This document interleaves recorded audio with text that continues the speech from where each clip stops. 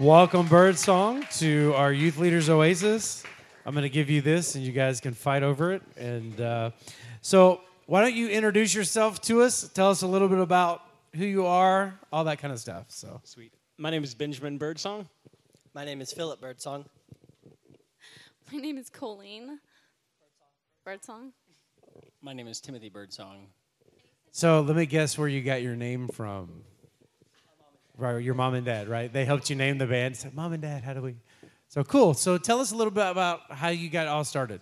Like, We had missions conferences at our church, and we went to a independent fundamental Bible church, kind of similar to a Baptist theology, growing up after coming out of the Church of Christ, where my dad and just some other elders kind of just had just started meeting in our home, and after we started going to this church, they really got involved with missions, and so after a while, my dad was kind of a workaholic.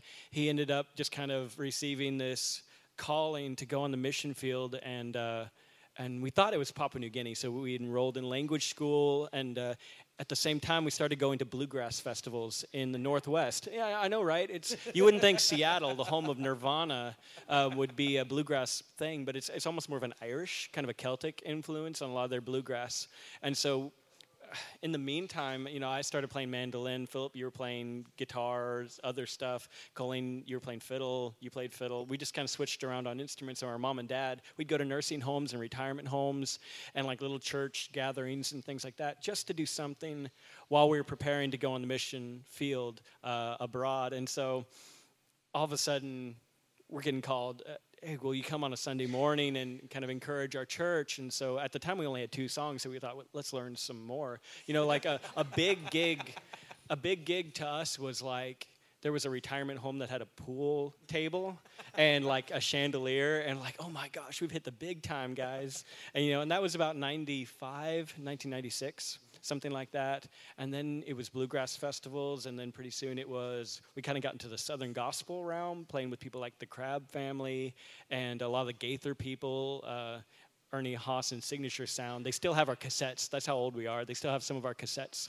And then we begin to write our own music, and you can kind of tell we're pretty eclectic. So hopefully that kind of shares with you why we play mandolin on one song, and we're like trying to be the Foo Fighters on the next. It's just, we grew up with Journey, that was like our jam. And so it was like Journey meets Bill Monroe, bluegrass, Ricky Skaggs kind of a thing. So we're all messed up. So in a nutshell, and here we are today, and we never thought that would be our ministry, but we've asked God to shut it down. We've asked God to pull the funds away. We've asked God to whatever it takes to take us off the road. We don't want to hold on to this, but he has kept it going, and 20 years now. So we're very blessed.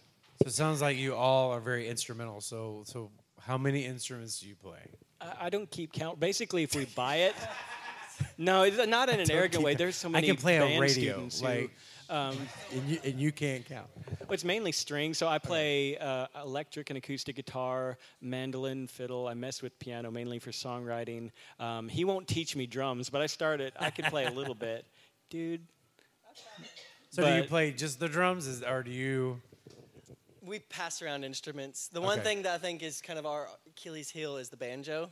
It's got a thing, and my older brother, who used to travel with us, he's the banjo guy, and he would lock it away and we wouldn't mess with it. But it's a skill. I'm learning ukulele. That's a tough one. It's got 4 strings, but it's killing me. So. All right.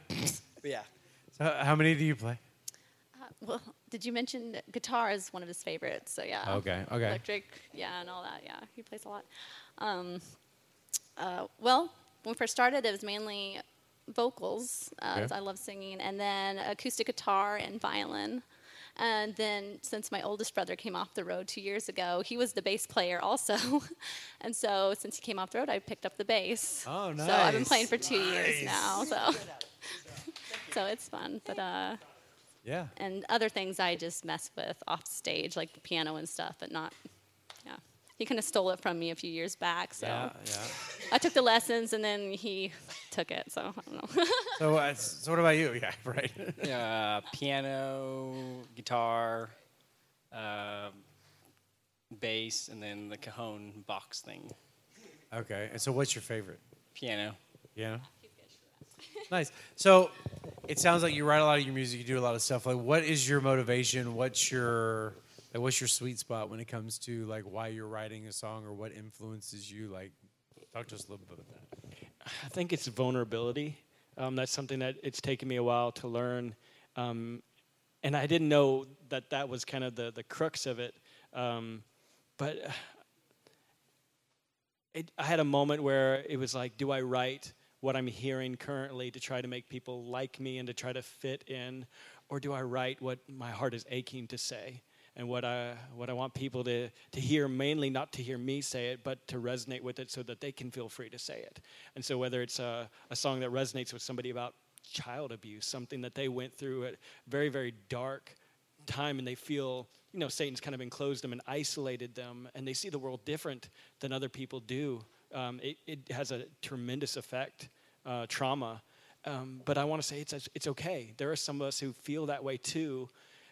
Let's go ahead and we can talk about that. Go and share that with somebody that you're safe to. And we love having a good time. We have a great time. But if we can open up the door for somebody else to invite them to be vulnerable through being vulnerable ourselves and being very, very weak and okay with it, I think that's our purpose. Okay, so let's lighten it up a little bit. Because Justin Bieber has brought this to the forefront, I would like to know who you would challenge in an octagon fight. So who would you think you would want to do? What famous person do you want to beat down in an octagon fight? It'd be fun to go with Matt Chandler. I think Pastor, he'd just be so scrappy, but he's like, come on, man. Are you tracking with me? Are you tracking with me? That's right. Yeah, he might. All right. Oh, man. Oh, goodness. Oh, man. I'd fail at all of them. I'd probably want to fight who? Gosh. The name that's just coming to my mind is David Grohl from the Foo Fighters, just so I could just hang out with him. I'd have him beat me up and be like, good fight, man. Can we go like play jobs and jam sometime? Right. So it probably wouldn't be a fight. It'd be more like a meet and greet for me. Okay. So. I'm really drawing a blank on those kind of questions. Yeah, I don't really want to fight anybody. No. Could it just be a band brawl? Is that the way that we're? Brawl? Yeah, you just take. I don't even like those, but unless they're productive. But I don't know. I'll have to think about it here. Do you know? Probably Chris Pratt. All right. There you go. Oh, yeah. That's good. That'd be That's good. Oh, good. Oh, yeah. All right, hang on to the mic. Hang on to the mic. Hang on to the mic. Oh, So, sounds like you've traveled a lot. You've done a lot of probably late night venues. You get done. You get everything packed up. It's 2 a.m. Where are you eating dinner? Where are you going? And there's one place that I want to hear you say, but I'm not going to feed it to you. So, like, where is the go-to 2 a.m? You've got to eat there if you're in that city. Like, what do you want? What do you? Oh.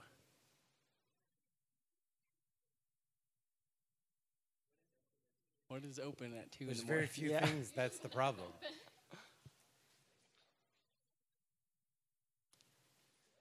Been to Applebee's sometimes. All right, They're open Applebee's. late, yeah. Get some half-price apps. Oh, yeah. Yep, Oh, definitely. Yeah. Oh, yeah. that's usually it. Right. That's usually it. Chick-fil-A as long as it's not Sunday. That is the tough one. We'll get done usually on a weekend. Like this festival will wrap up on Saturday evening, and people will take off Sunday. And we're like, man, we're headed home. What do we want? Chick-fil-A. And then we're like, oh. Yeah. But no, McDonald's, they're good. Their breakfast all around is really good. All right. No Waffle House? No. Because No. the one in our town, the W's out. It's So the it's an Awful House. Yes. Oh, it's good. It's good. It's serious. That's a serious thing. All right, so you've traveled around a bit. So which is better, White Castle or Crystal? Death. Do y'all even know what White Castle and Crystal are? Crystal. So which one's better? No. That's like the only place we don't go. I'm sorry. Can we still be friends? That's fine. So y'all won't eat there. We're all on a bus after. You gotta watch No, what I you understand. I understand. Trust me. I've been in plenty of youth vans with teenagers. I understand. Crystals is terrible on students. It's an awful thing. All right. So, all right. Yeah. Right. No. All right. So, what was growing up like in the Birdsong household? I think we're starting to get a different perspective on it. It's weird when you're homeschooled and you're like, okay, so not everyone else was on the road full time at age 12. I've been playing music as my livelihood, which does not mean we make a lot at all. It's just we channel the resources in such a way to just feed into the ministry. That's our main thing. And but it was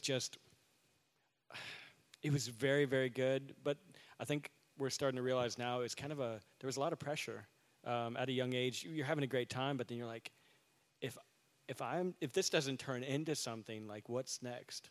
And so one of the things we're doing here is we're running tech for the big tent, and they gave us a break so we could come over here. And so we love the music part of it, we love the songwriting part of it, but all these guys are recording engineers and sound techs and doing graphic design and so many other things. So if God calls us into something else, we can do that. But it was, we were playing soccer, and she was in ballet, and then all of a sudden we were missionaries. And it wasn't my dad's decision. It was like, hey, is this something that God's calling? Let's take some time and pray about it. And so I don't know if at age 9, 10, 11, you can really. You're just kind of like, hey, I'm up for whatever. It's kind of like Samuel. Here am I, what do you want me to do? But then God has seen fit to kind of grow us into these people now where we have a story, we have a background, we have something we can offer that people can relate to. So God's really just held us up in such a unique way. Because I wouldn't write a book and say, here's how to, homeschooling is for everyone. I wouldn't say that. I wouldn't say that having a full-time ministry as a family is like the way to go. But it was our story, and God has been faithful and just blessed it. But I can't really prescribe it, if that makes sense. Not that it was bad, but it's just Satan has been fighting it every step of the way, and there's pros and cons to any ministry. So a lot of people sitting in the room. Turn myself off. No. That was me. I just pushed the button. Sorry. So a lot of people sitting in the room are youth leaders, and so it sounds like you guys grew up in and around the church, and you being homeschooled and different things like that. Like, how did youth ministry fit into that picture for you guys? Was there home church? Like, how did that fit?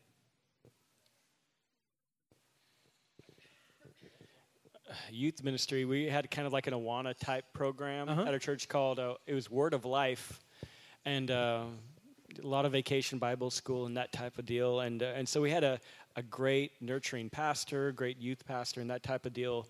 God didn't see fit to, my testimony is kind of I grew up the church kid, but God didn't really get my attention to kind of my head knowledge to kind of like a heart knowledge. I don't want to use that like cliche. Yeah. But basically just God brought me to repentance, and I know when that happened. And that was here just a few years ago. And so God took all of that youth things. I was probably that knothead that nobody thought they were getting through to, because I would pretend to be the good church kid because that's where I got praised. Right. My niche was not doing the bad thing and looking good to the church. But I just kind of smile and nod because I knew that would make me look good. But then I'm so grateful that people poured years, hours, blood, sweat, and tears into my life that I completely ignored and kind of had my own theology, my own worshiping me kind of thing until I was like 26 years old. And then all of a sudden God allowed that. I think in 1 Peter it talks about like there's some who will revile you, but on the day of visitation, and I believe that means on the day where God kind of just awakens a sinner's heart to love him and to want to repent and to follow him, they remember all of that stuff. And so I'm a huge proponent of just pouring in, even if it doesn't seem like they're listening, just sowing that seed. We can't change hearts, and I'm evidence of that. I'm evidence of so many people being very, very patient and not getting to reap that harvest, but sowing faithfully anyway. So if that answers that question. So I've got one question left, and then we're going to open it up to you guys. So if there's any questions from the room, the way we'll do this is I'm going to go stand over here. If you have a question, you can just come get in line. And then, so if you want to move now, if you have a question for the band, and then that way you can speak into the microphone. I will not give you the microphone, but I will hold it and you can speak into it. And so if you have any questions, this is my last one. So if you just kind of want to step over there, we can let you guys ask some questions. So my last one is, this is mostly a room of youth leaders. So what advice would you give them about dealing with students in your or in their youth ministries that would have a similar background, being homeschooled, being those kids they may not think they're connecting with? What advice would you give these guys? As he alluded to, we wear a lot of hats. You know, when we're at home, I'm an interim worship leader at my church and kind of a co-youth leader of sorts. More on volunteer because I'm gone so much. But just kind of seeing and then experiencing in kind of the youth group setting, you just see a lot of stuff. You see the church kids that come in, you know, maybe they're from another church, so they know the protocol, they know game time, and, you know, now it's lesson time, now I got to do my thing. At my youth group, it's very much, it's like the most non-youth group ever. It's more like a hangout, kind of like a celebrate recovery for kids kind of thing, because the majority of our youth group, they're adopted, and they're mostly like one family. So like most of our youth groups, like, hi everybody, they all show up at the same time, and if they're not there, you can tell because it's a big group. But that was one of the big things when we would have youth leader retreats. As you know, again, ever so often it's middle school to high school is how we run ours. You know, the seniors leave, and it kind of does the same thing over and over and over again. But you get new kids, and so you kind of have a set, you know, style of this is what youth group looks like, and then you get those kids that sort of shake that and kind of mess with that box. And so at our last kind of youth leader meeting, that was one of the things that was laid on my heart. It's like, we can't always pretend like these kids know what we're talking about, and we can't always pretend, you know, that they're getting it. And so if we just get up and kind of put on our earplugs while they're all kicking each other and just read the Bible and then hope, you know, and kick them out the door, it's like, that's not going to do anything. It's that relationship. It's showing that they care, that we care for them and care for their situation. It really helps, because then the truth kind of sifts through that. It's part of that life. And so for me, that was a big one. It's just kind of, it shook us youth leaders like, we have a messed up youth group, you know, and there's some messed up kids and some sketchy stuff. But as you gain their trust and you share in those, you start to see them. There's some kids that are just so tight-lipped, they won't talk, they won't do anything. But, you know, when the Spirit kind of breaks through that toughness, that, like, you know, they build that barrier. If you don't know what I've been through, you can't just tell me that, you know, these things. One of our kids back home, he was probably the coolest kid. Played basketball with him, smile on his face, just a cool kid. And then I saw him at Walmart the next day, and he was like, you know, hey. And his mom was like, are you going to tell him what you're doing this week? He's like, yeah, I'm going to a rehab center for suicide. I'm on suicide watch because I tried to kill myself. And this was the kid a couple days before I was shooting 3 points and having a blast. So I had no clue. And so when I see that kid, it's, you know, he's the kid that smiles but will turn and punch a hole through a wall. So I was like, I can understand that pent-up aggression towards, you know, other people. And when he let that go, he's a totally different person. And I can have that conversation now. I can share with him, hey, it's not going to be easy, these situations. People are going to get on your ever-loving nerves. But you trust God and you love, and God will soften your heart and things will change. And so you find that you find that new vision almost every year. And so that's a big lesson I've learned, and that's overflowed into other ministries and things like that I'm a part of. Cool. So any questions anybody want to ask this group? And if not, that's if totally you do, fine. come stand right over here. So we want to get it on the recording, so to make sure we hear you. They have good air conditioning, so yeah, we do. They're like, take your time. It's great. This is the best kept secret at Creation. All right. I apologize. I have a head cold, so it sounds like everything's echoing in my head. Allergies the worst. From Maple Grove, Ken Humble sends his love. But my kids have grown up. Zach would have crawled like under pew benches with Joshua. So like our family loves your family. So I just have to say, my daughter, who's 20, her mind was completely blown when you guys were playing with Jonathan Cain last night. So I just want to know, what did that feel like from your perspective? Any Harry Potter fans? Should I go there? Do you remember when Harry? Okay. Do you remember when Harry meets Gilderoy Lockhart, and there's like this incredible personality that's just like larger than life, and that's what it was like. It's just wow, this guy has talked to so many people. He's been around the world so many times, and just sitting there and listening to his story and the things that he's been through was just like incredible. But no, he was like a nice Gilderoy Lockhart, really sweet. Just like, yeah. I mean, I will tell you, this is the first thing like this he'd done. So, we're the kid stage techs, and he calls us, and he's like, so I'm flying into Pittsburgh. I was like, no, don't tell me that. I don't know what to do with that. So I got him in touch with the right people and whatnot. But we had never played Don't Stop Believing until we played it up here on main stage. We didn't get to practice. We didn't. We just completely winged it. Oh, thank you.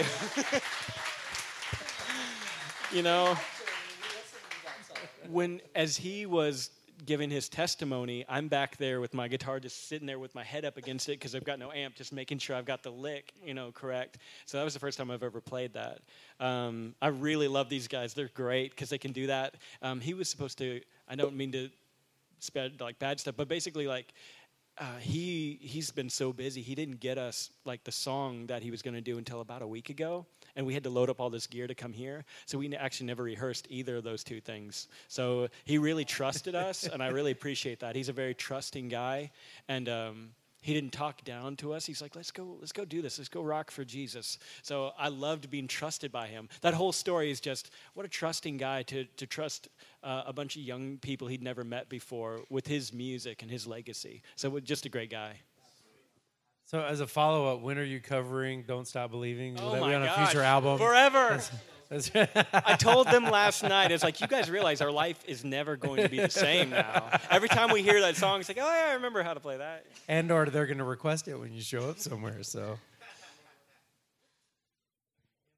Oh, I'm sorry. I can't touch. As siblings, and your story that you just told us, so you've been together always.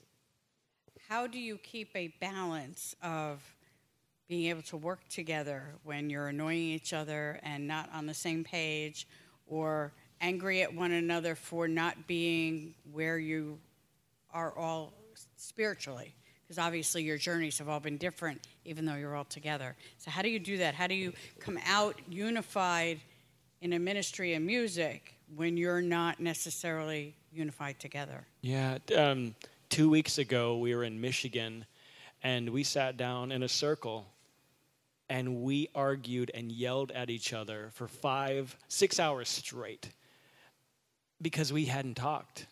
We just talked about band and music and ministry, and there was stuff that we needed to say, and we had been avoiding it, pending it up. So we were just like a tinderbox ready to explode, because at some point you just, you take everything personal.